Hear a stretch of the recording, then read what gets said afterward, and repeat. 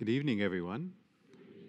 Friends, our first reading, we were told by God, Solomon was told by God, ask and I will give you what it is that you want. And he rightly asked properly whether he would, in the end, use those gifts that God gave him. I knew this reading was coming up, and your pastor went to a gas station and bought a lottery ticket. To which I said, Lord, let me win the lottery. No, the woman working behind the counter was looking at me, and I didn't understand why she was looking at me. And when she handed me the ticket, first of all, I had to ask her, how do I do this? But she was looking at me, and she said, good luck. And I said, and when I got back into the car, I looked in the rearview mirror, and I had my collar on. So she's probably like, Well, $4. So I have to be more detailed with God when I ask. I want $4. I know. I laughed also. I thought, well, there we go. So my friends, the second reading, Paul speaks that God can turn anything, even if it seems bad to us, into a spiritual advantage for us. He makes a statement about those who are predestined. Tomorrow I will likely talk in my homily about St. Paul and what he means by that word, because we understand predestination differently, and it is mistaken when many people read that and they think this, but it's something different. And the parables that are offered today, the treasure and the pearl, are the same lesson about the kingdom of heaven and how to acquire it and what needs to be done. The final parable, on the one hand, has the same lesson as the wheat and the weeds that we heard from last week. But I think when they paired it with these parables, it takes on a new message. And friends, the elements of the parables presented today include things like diligent effort, sudden discovery of something that is not of our own doing, joy. It talks about joy a lot, and it also talks about the need to make a decision in order to secure the treasure that the person has found and then would become the legitimate owner of it because they found it. And my friends, normally the parables of the kingdom are about God, not about human beings. But these two parables are not about God. They're about people. So it's a little bit different.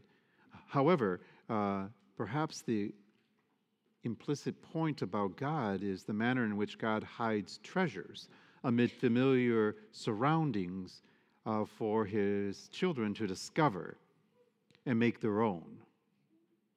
God works below the surface. You get the pun? Below the surface, hidden treasure. Never mind. I'll have to work on that. But God works below the surface on everything we do and invites us to find his fingerprints in the secret efforts that he's about doing. If the parables are in some fashion about God, it is about him being at work. And these parables insist that God has priorities. And I'm going to put forward to you that God expects us to make his priorities our own as well. As it is, you know and understand that there are some things that are more valuable than others. And the parables are putting forth that a disciple of Jesus Christ knows these differences because that the action of the person in the parables is applauded. This is Matthew's message, I think, in the gospel today. The kingdom of heaven can be found, but it can only be found with great effort and with great discernment. He puts forth these parables like a treasure in a field. When you know it is in the field, you do what's necessary. In the case of Jesus' time, you buy that land. But you must also dig through mounds of dirt to find it. He likens something to a pearl, and I find it interesting. The semi-precious stone pearl is not native to Palestinian. It's unusual to them. That when the translation came, they used pearl is odd to me, but okay, here it is. So I had to look up and see what do they call it. They call it margaritas. And I'm like, margaritas? But it's like this pearl, it was semi-precious. We call it semi-precious, but to them it would have been precious even more because it was very unusual to see such a gem. So it comes at a great price and is worth more than anything else next to it. But it must be harvested with care and patience, is what the parable is putting forth. The final one, he talks about a haul of fish that is so valuable that it's worth tearing the nets over, meaning to risk it. Risk tearing and destroying your nets in order to have this. Even if the catch contains good and bad things, the discernment. And I think this third parable, which is likened to, by scholars, likened to the wheat and the weeds, I think it's just a little bit different in that finding the kingdom of heaven, looking at this third parable, sometimes the journey is messy. It might mean that you'll have to give up your dreams, perhaps, in order to follow that path. It might involve digging up the field and getting your hands dirty, and it will mean going through stinky fish. If you and I are seeking the kingdom of heaven, it means there is something on our part we must do, and that it may be challenging at times and seem almost unbearable, is what the parables can be telling us. But nevertheless, the truth of the parable is it is worth it. Whatever the cost, it is worth it.